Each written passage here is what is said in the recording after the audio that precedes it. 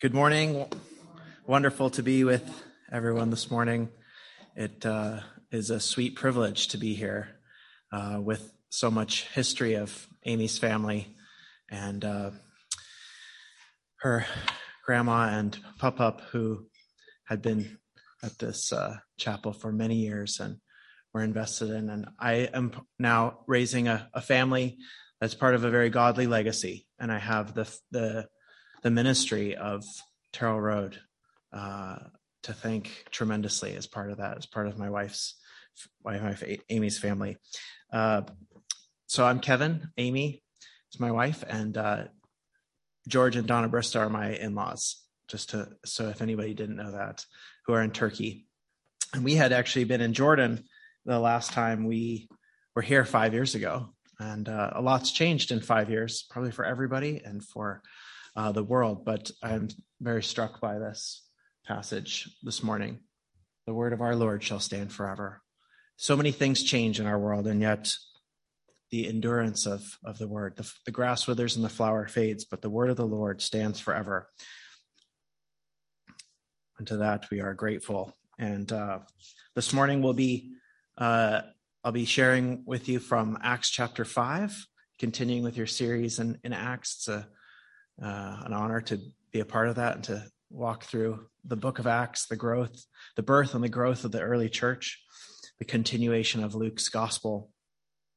And in the second part of the message, I'll just share a little bit with you about the ministry that the Lord has put before us and how that has changed in the last couple of years, but the exciting things that the gospel on the move is producing.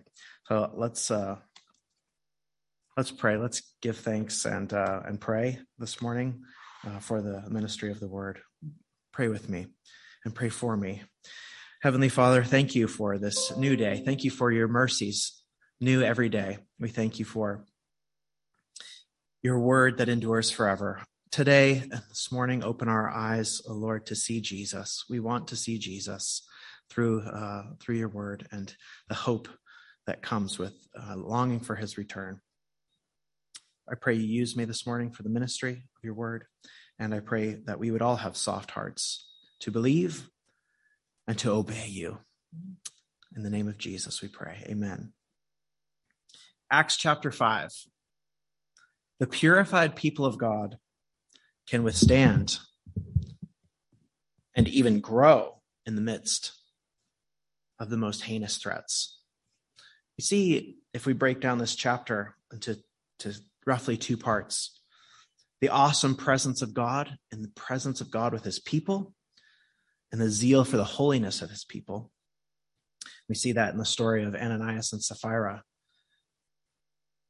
the notorious story of Ananias and Sapphira that has long been one of perhaps fear and troubling, but also of maybe confusion. Why would this swift judgment come so quickly? Then we move into a kind of a tag in the story, a summary of the spreading of signs and wonders as the church in Jerusalem is growing day by day, numbers of believers being added. And then comes conflict with the authorities. Once again, opposition.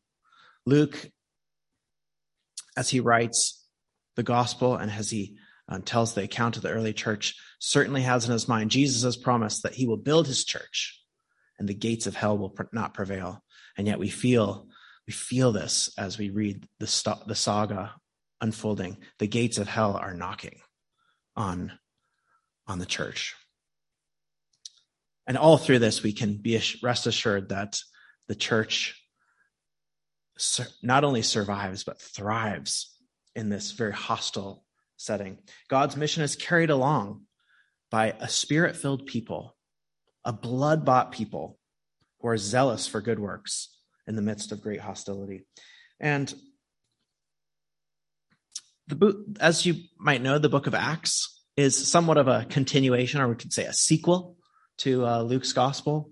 It's not an appendix, as some has suggested, but rather a vital part of the story, the gospel story, and going into all the earth, starting with and all authority belonging to the Lord Jesus. Go, the commission is, into all the earth to proclaim, to teach, to baptize, and lo, I will be with you always till the end of the age.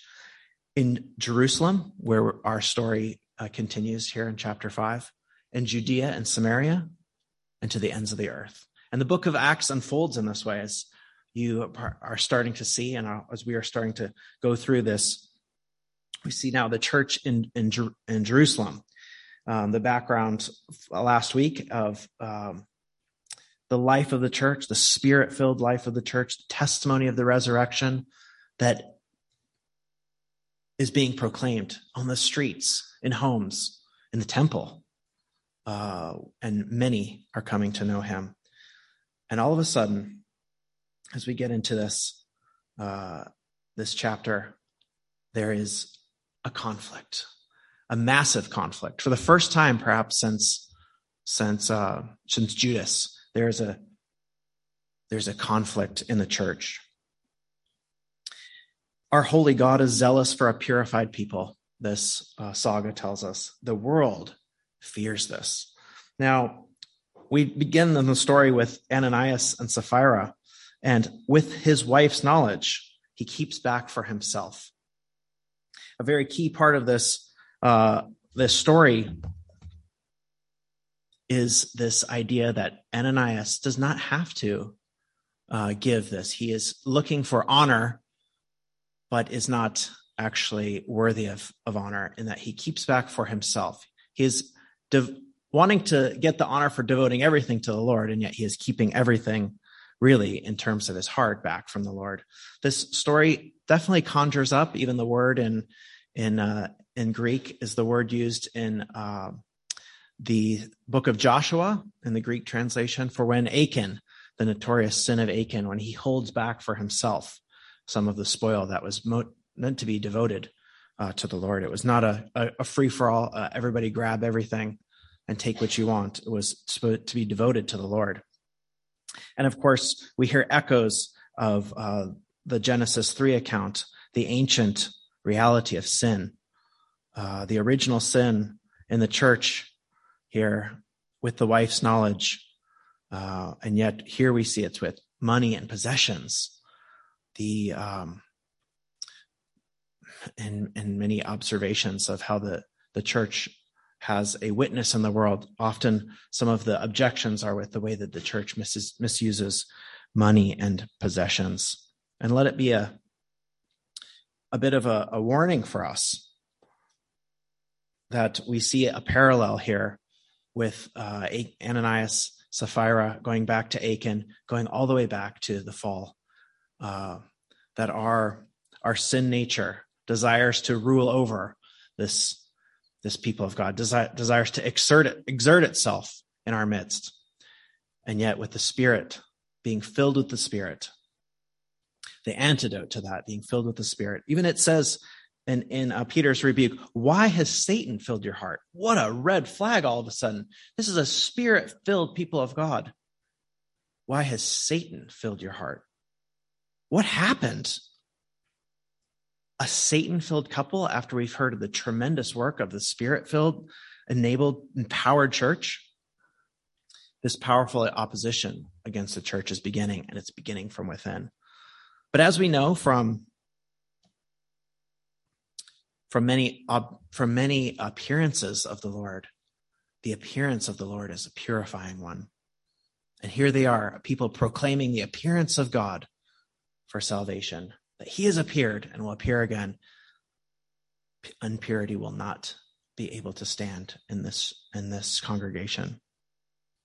And we remember even earlier in Luke's account that Jesus said to Peter, the very Peter here standing and rebuking this couple, Satan, Peter, has demanded to sift you like wheat, but I've prayed for you, and you will strengthen your brothers.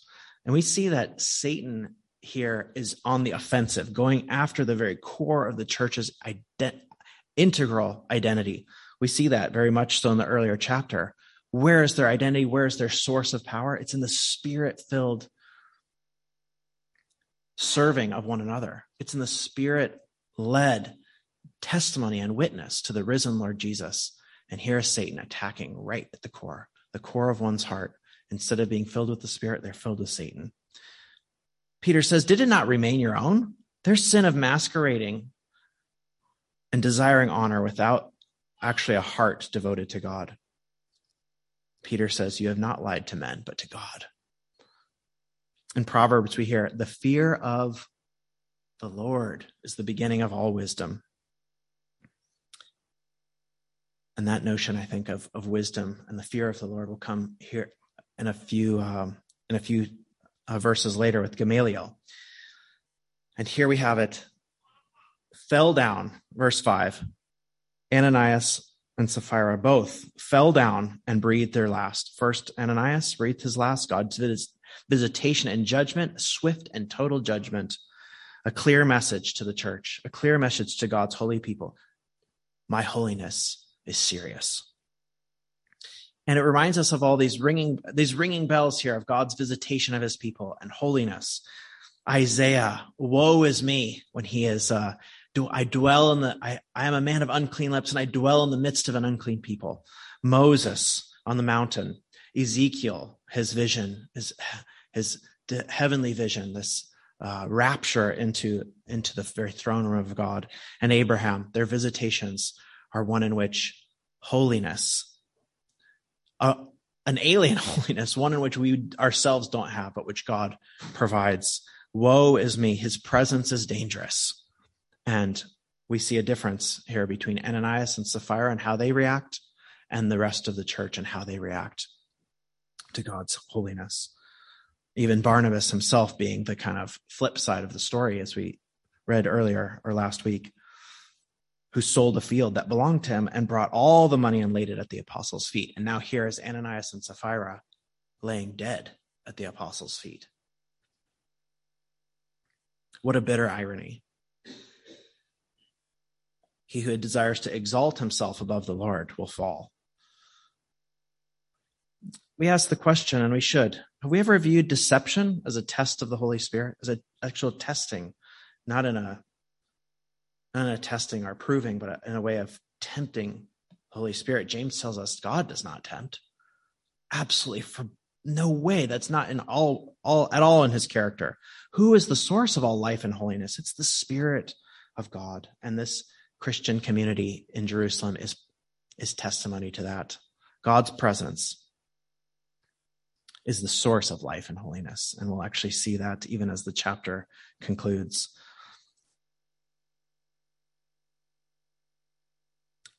In verse 11, it tells us that as a result of this judgment, great fear fell upon all those who heard.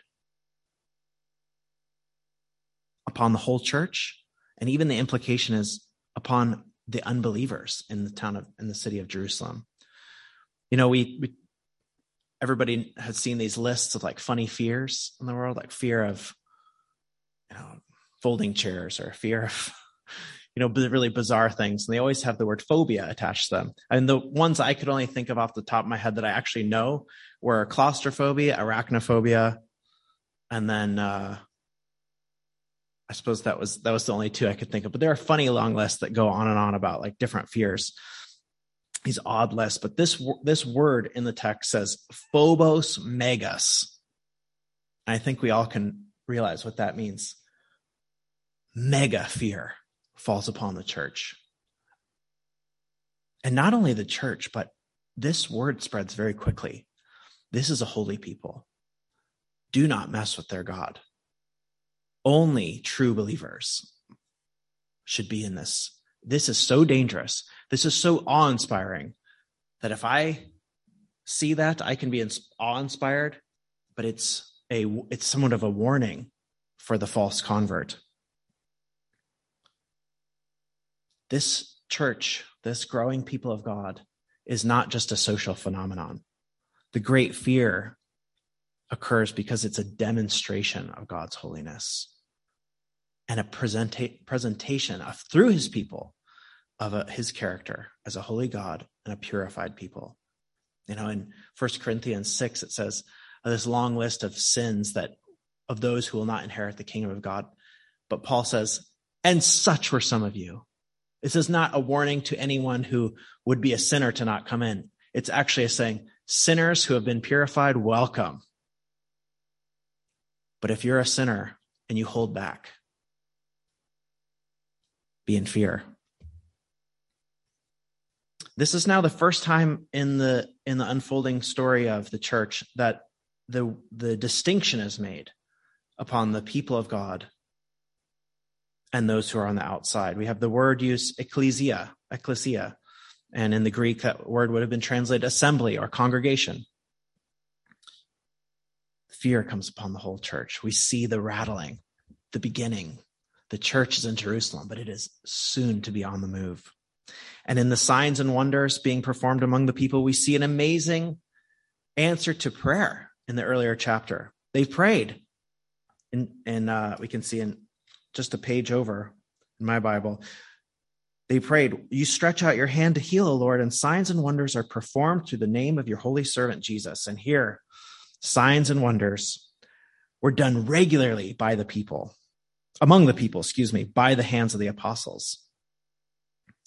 And it says, again, none of the rest dared to join them, but the people held them in high esteem. Can you imagine people surrounding a church building or people surrounding the people of God and saying, those are holy people. We dare not enter unless we are holy people as well. And this church is saying, we are a holy people because of the blood-bought reality of the cross. We are a holy people because of what Jesus has done for us. The author of life, the giver of life and holiness.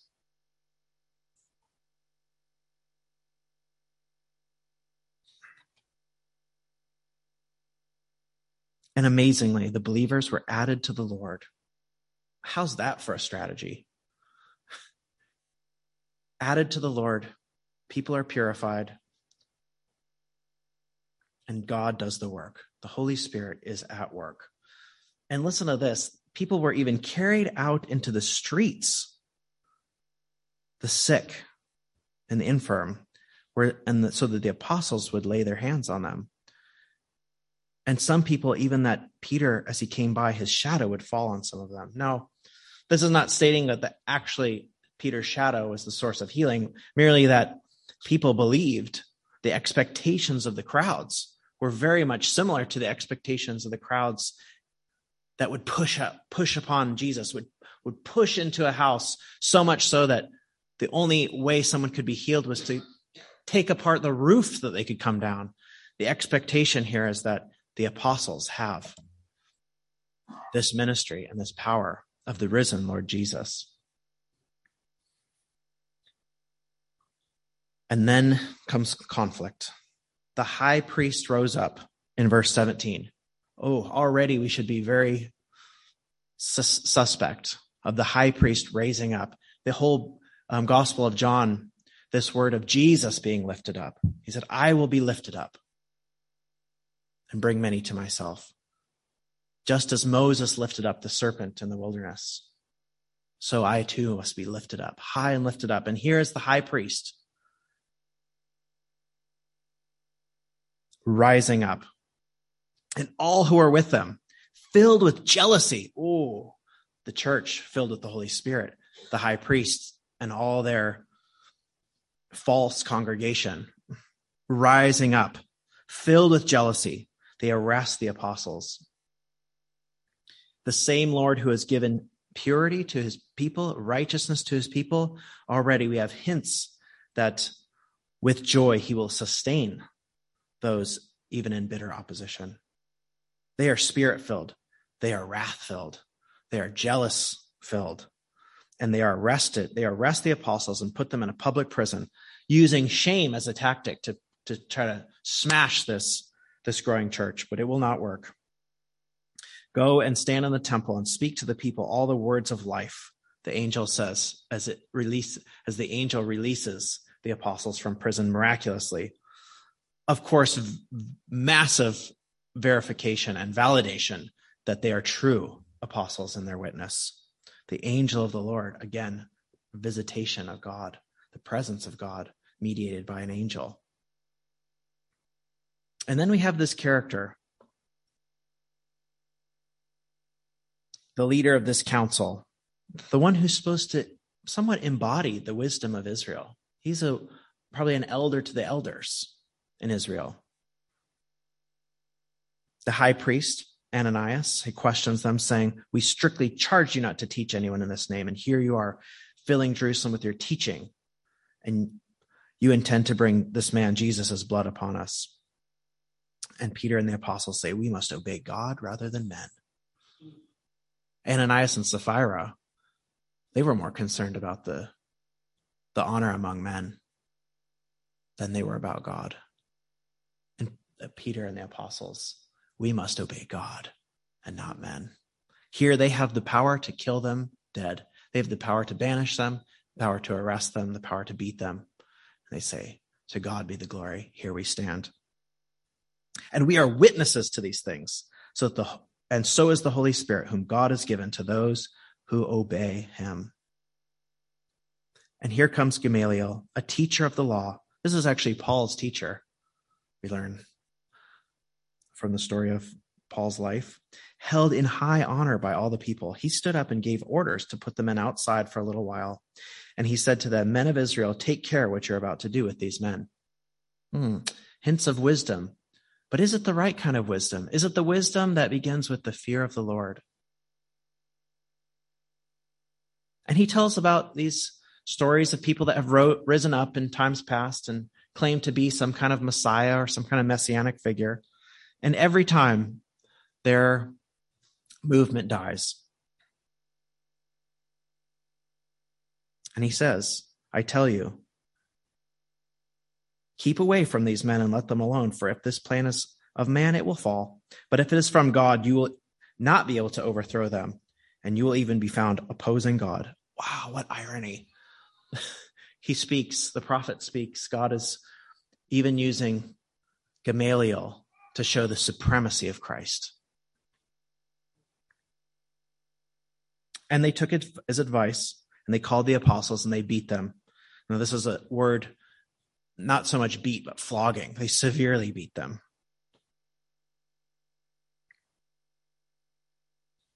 And the apostles, in the midst of their beating, what is their response? Joy. Great joy. A great joy that has overcome the people of God. Such that, can you believe this? They rejoiced that they were counted worthy to suffer dishonor for the name. And every day in the temple and from house to house, they did not cease teaching and preaching that the Christ is Jesus. Remember, this is Jerusalem. These are Jews in Jerusalem who are longing for the Messiah, who said our whole history will culminate when Messiah comes. He will triumph. And from Israel, from Jerusalem, the Jews will rule the nations. What irony. And yet what joy. The Messiah has come, they've said. The Messiah rules. The Messiah is Jesus. And he was crucified and is risen. He is alive. And this is great joy. This is great joy in that they can teach and preach this reality to those in the city and know that just as the Messiah was to rule in Jerusalem, to rule the nations, he will rule in the hearts of the nations as the gospel continues to move. In conclusion, purification in this story is leading to growth, and persecution and leading to growth. It seems to come back around each time. We're going to see this pattern. God is zealous for his people. God is zealous for his mission. And he uses broken people for his mission. He uses a purified people for his mission. And in preparation for this message, I thought quite a lot on this topic. Does God care more about his mission or about his people and their purity? Or are they actually one and the same? God will use purified sinners in his mission. The Great Commission highlights this. All authority belongs to Jesus. All authority on heaven and earth, the King of Kings. Not one single thing that happens on square inch of planet Earth escapes his authority. he is with us even until the end of the age. And he says, go. Because I have authority, go. And the community, he knows, will face many pressures on many fronts, even till today. The church grows through the purification of sinners. The church grows in the midst of great pushback on many fronts, on many levels. And this community that we're a part of, the community of Christ, will face these things, will face difficulties. And we're called to be obedient in the midst of great trouble. And the love that which we have for one another, and the love that we demonstrate because of what God has done for us, will tell the world we are his holy and purified people. And they will scoff and sneer and grind their teeth. And yet with great joy, we can always point to, my hope has a resting place. My hope is built on the blood purchase of the cross. And that through that lens, we look with expectant hope, not the kind of hope that says, I hope it doesn't rain tomorrow. The kind of hope that we say, this hope is blood bought. This hope drives us into the future where we can love one another and we can proclaim the gospel, the source of life and holiness to the world. Can I ask for the slide, Dan, please? A story of today of somewhat more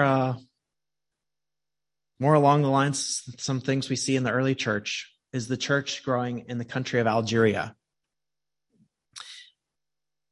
Over the past 20 years or so, there's been a movement, a tremendous movement of many thousands of Muslims to Christ in Algeria.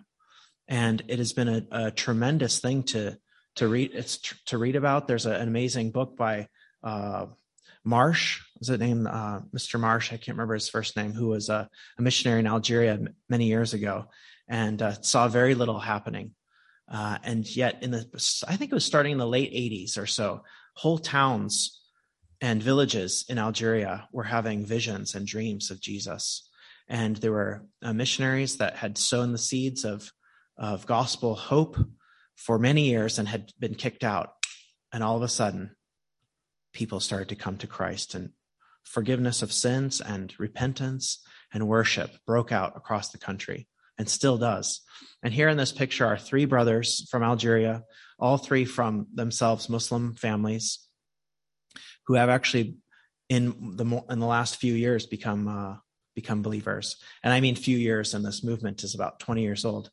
All three of these men were born in Muslim families, but the guy with the sunglasses on, his parents were believers back in the 90s. These three guys came from Algeria to visit us in Jordan when we were working on the agriculture project, and they wanted to learn a technique that they could use back in Algeria to reach Muslims, their countrymen, and neighboring country Muslims for Christ. So they thought, we're a huge country. We're one of the biggest desert countries in the world. How could we use sustainable agriculture and these methods to reach Algerians for Christ? This guy on the far right here, he's actually Afro-Arab, and he lives in a desert city, like imagine the Sahara Desert. There's actually a city right in the middle of the Sahara Desert. He's from that city, and they don't grow any food there. But he thought, when we got connected, what if we did some agriculture in the desert, and it enabled us to preach the gospel to Algerians who have no church, no witness in this deep desert community. So they came to us in March of 2020, and you'll certainly remember that March of 2020 was a volatile month for the world. And they came just before COVID lockdowns. But I'm going to tell a little bit about their story as it transitions into ours. God is using opposition in the world to triumph the gospel and to bring people to himself. And these three men are testimony to that. All three of them studied at a Bible college in Algeria that is now actually officially locked. The government came a couple of years ago and put a huge chain around the building with a lock and said, no, none may enter. The guy in the middle there,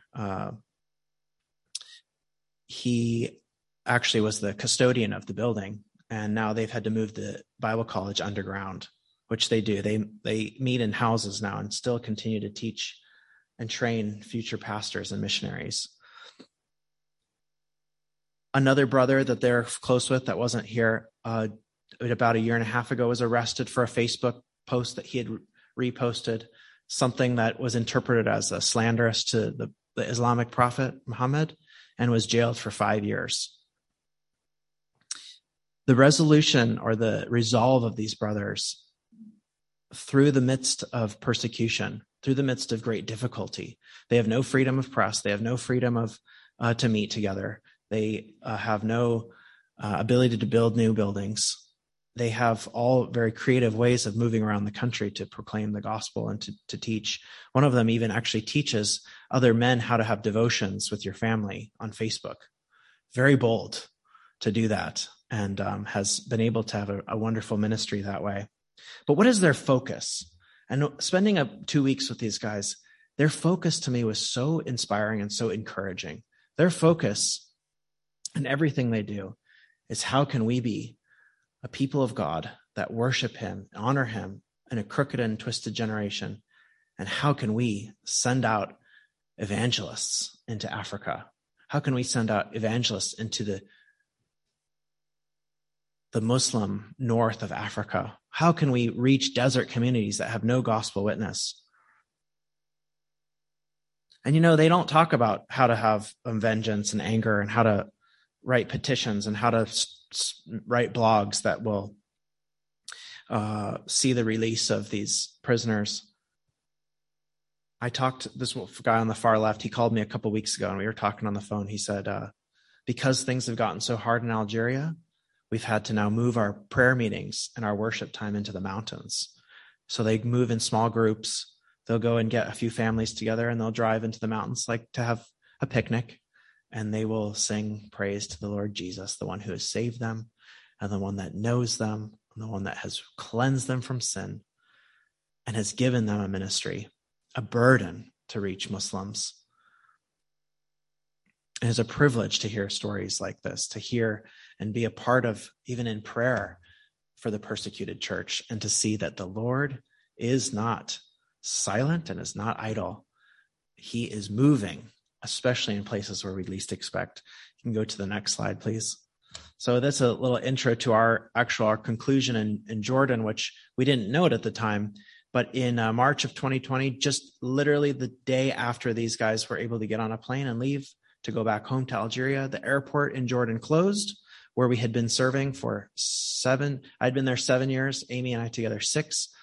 And we had been involved in aquaponics, which is a hydroponics and fish raising technology, all that we'd been able to demonstrate water-saving agriculture techniques and grow clean, healthy vegetables using mostly fish waste, water, a little electricity, and a little sweat and tears too. The next picture, please. So that's what those Algerian guys came to learn, to be trained in that system, and then they were going to attempt to replicate it in some way or adapt it in some way to be used in Algeria.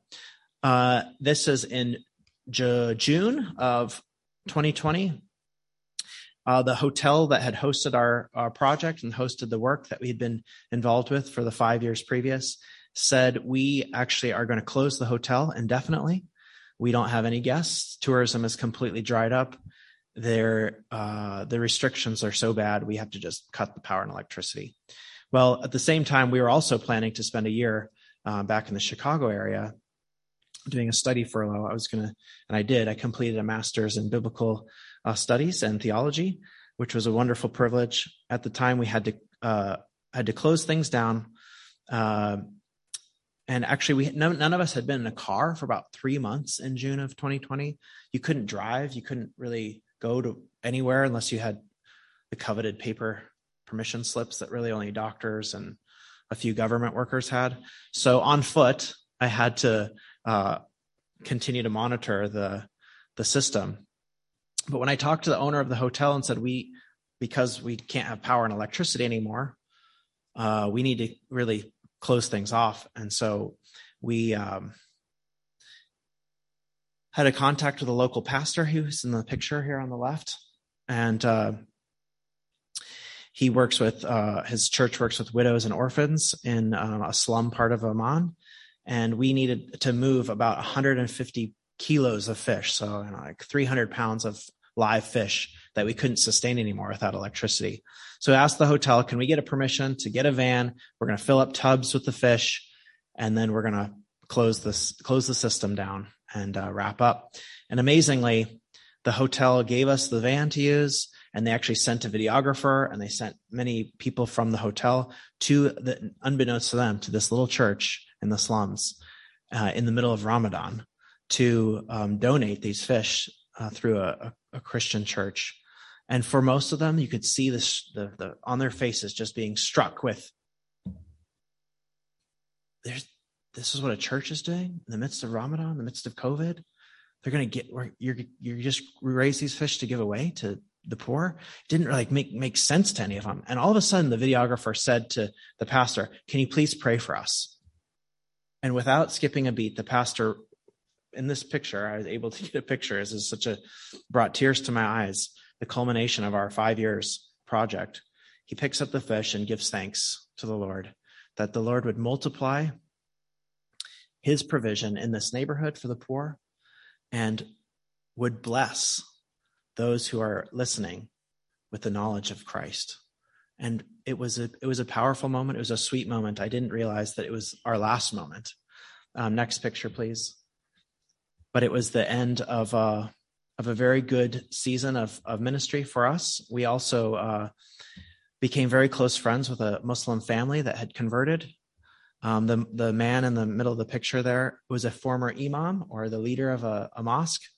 He was the one that would give sermons and pray or lead the people in prayer. But almost his entire adult life, he said, I knew something just was not right. Islam was like a rock in my shoe. I just felt like there's something not right about this. He had master's degrees and multiple PhDs and went all over the Middle East to study Islam and to lead people in this false hope. And he did Bible studies for 2 years secretly with an Arab Christian leader in the country. And then slowly, as he was growing in the knowledge of the word, he would relay the stories to his family, his 11 children from 2 different wives, and then brothers and sisters, aunts and uncles. And today there are upwards of 20 baptized believers in this man's family. We just rejoiced because in our last few months, we became very close friends with them. They lived just around the corner from us. And in the middle of COVID lockdowns, we actually kind of helped. They were split up as 2 families. And so that we fellowshipped together as best we could with them, and just loved reading and praying with them and encouraging them in their young faith. They also have a fellowship now with others, Muslim background believers. And as you might have heard, in the Middle East and in Jordan particularly, there's a very small Christian background minority, with the majority of the country being Muslim. And so often when Muslims come to know Christ as Savior, it's not so easy for them to just plug into a church. They often have to meet in homes due to backlash from family, and even government will sometimes harass them police will sometimes harass people who are known to be Muslims on their ID for going to church. But here we are, filled with joy at this family, these little children. This girl in the corner right here, actually, she was just baptized last summer. She's 14 now. We filled with joy because they'd come to believe in the Lord. They'd come to believe in God, the true God, the God who has a son, whose name is Jesus, and he and his whole household, in many ways, literally, his whole household honors the Lord. So we pray for them. We call them the Osama family because their oldest son's name is Osama, and they are growing in the Lord and in Jordan. Next slide, please. We had, just as we were about to go back, this was a year ago, July, we were welcomed into the world our 4th and our only son, Jack. We named him Jack Gilead after my grandfather's name, Jack. And Gilead is the ancient name. And you see in the Old Testament, Gilead is the name for what's sort of now Jordan, the hills of northern Jordan. And here's Aylin and Tessa, who are both born in Jordan. And we're on a little picnic as a family in the hills of Gilead. And I know many of you prayed, and I just thank you so much for supporting us in your prayers. About 10 days after we were set to go back to Jordan, we had bags packed and tickets in hand.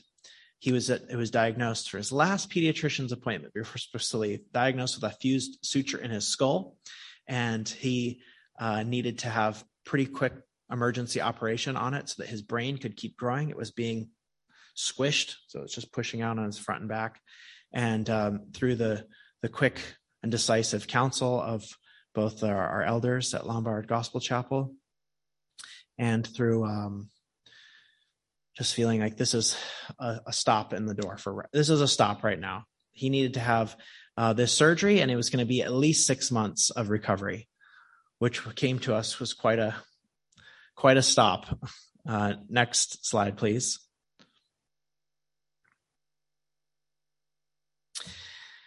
And in the course of his treatment, which, praise God, has finished and he's healing really nicely and normally, he still has some checkups to make sure his brain is growing and developing, but he's a happy, wonderful little boy.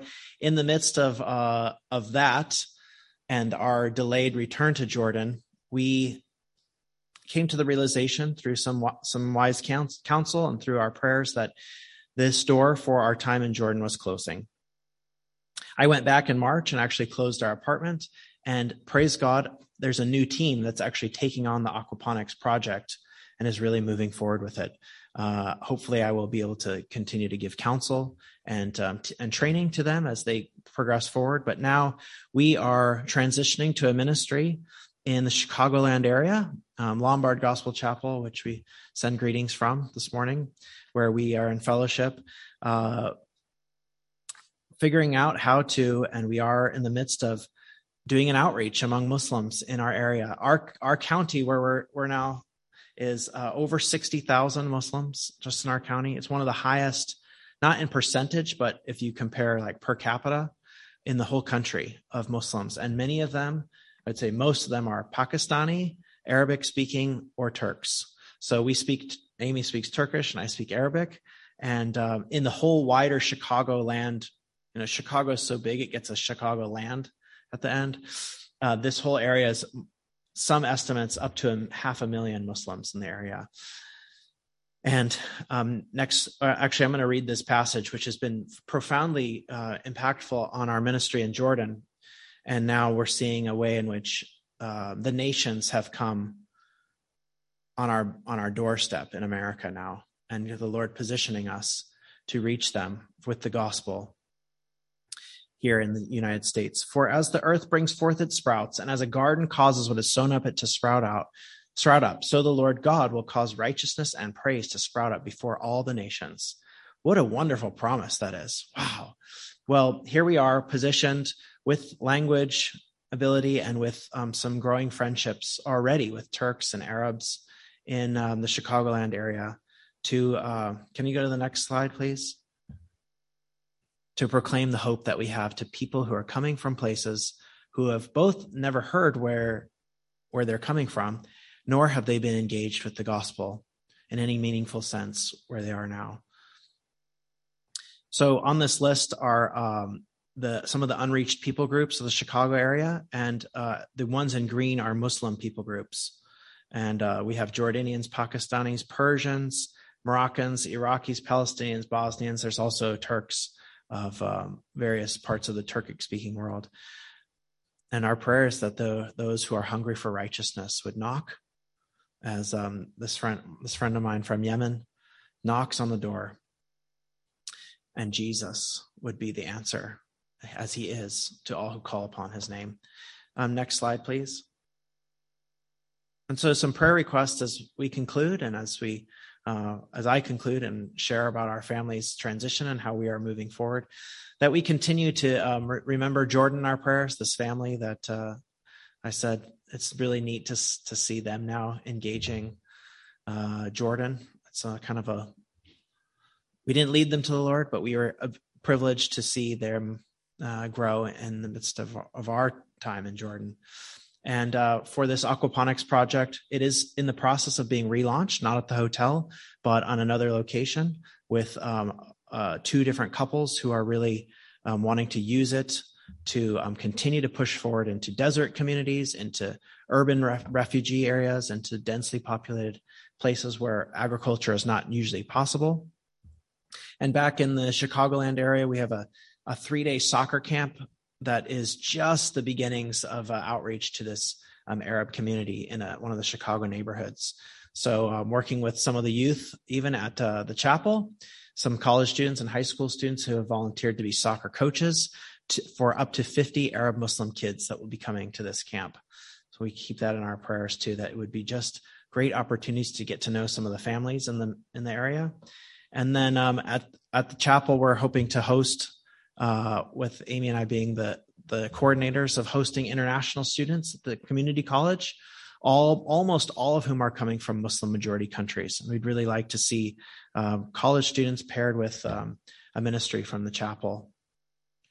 And God's grace for us as a family, we've gone through a crazy amount of transition this last year with Jack's surgery and healing, and then we've had to move 4 times. And we're just starting to kind of imagine what settling will look like. But in all of those transitions, we've seen God's goodness and his provision. In fact, not a day in my whole life has God done me any wrong. And in fact, only good has he done. And I keep that really a treasured reality, that his mercy is good, sufficient as it is for the day, and for you too. And then as we kind of settle our family in the area, that we would have many opportunities to engage with Muslims in the gospel that we have, the gospel hope that we have. Even every time we've been to a park in the recent summer months, as the weather has gotten nice, we meet Muslims everywhere, in the parks and in the streets and cafes. And here's Amy and Jack with 2 Pakistani ladies, Algerian ladies. Didn't even remember that, but that's amazing given what we just talked about. Yeah, and so we want to do some outreach, very strategic outreach, maybe even setting up book tables that we'd give out Bibles and just talk to people in parks about the hope that we have. And Muslims, for encouragement to you, are not like Westerners in some ways, in many ways. In fact, sometimes religion and politics are 2 things that people don't really want to talk about because they're awkward or they, rile people up. But in my experience, Arab Muslims will very, very quick to get into a discussion of religion. And it's not too difficult, actually, to give a reason for the hope that you have. There's great ways to grow in that, but just to even begin by asking Muslims what they believe and sharing the hope that you have, that your sins are forgiven and that you have a great and wonderful inheritance in the Lord Jesus, who gave himself for us to purify us as a people for his own possession. Thank you for your prayer, and thank you for this time inviting me to speak and to be a part of the fellowship this morning. Let's pray in conclusion. Father in heaven, we thank you that you cannot be stopped. Your gospel to the nations, like a seed that grows in the midst of a nation, of nations, Christ the King is being proclaimed in the world. We thank you that here, even this morning, that our worship is incredible, not just defense, but offense against the enemy and against his schemes. Lord, may we be united as a people. May we be a blood-bought people who reflect the glories to the world. We thank you for Christ, our Savior, in whom we have a spirit-filled life and holy hope. We pray for the ministry of your word all over the world, that it bears fruit. And as we see even pushback against the gospel, we thank you that you have promised you will build your church and the gates of hell will not prevail. Hallelujah. What a Savior. What a wonderful Savior we have. And in his life and name we go today.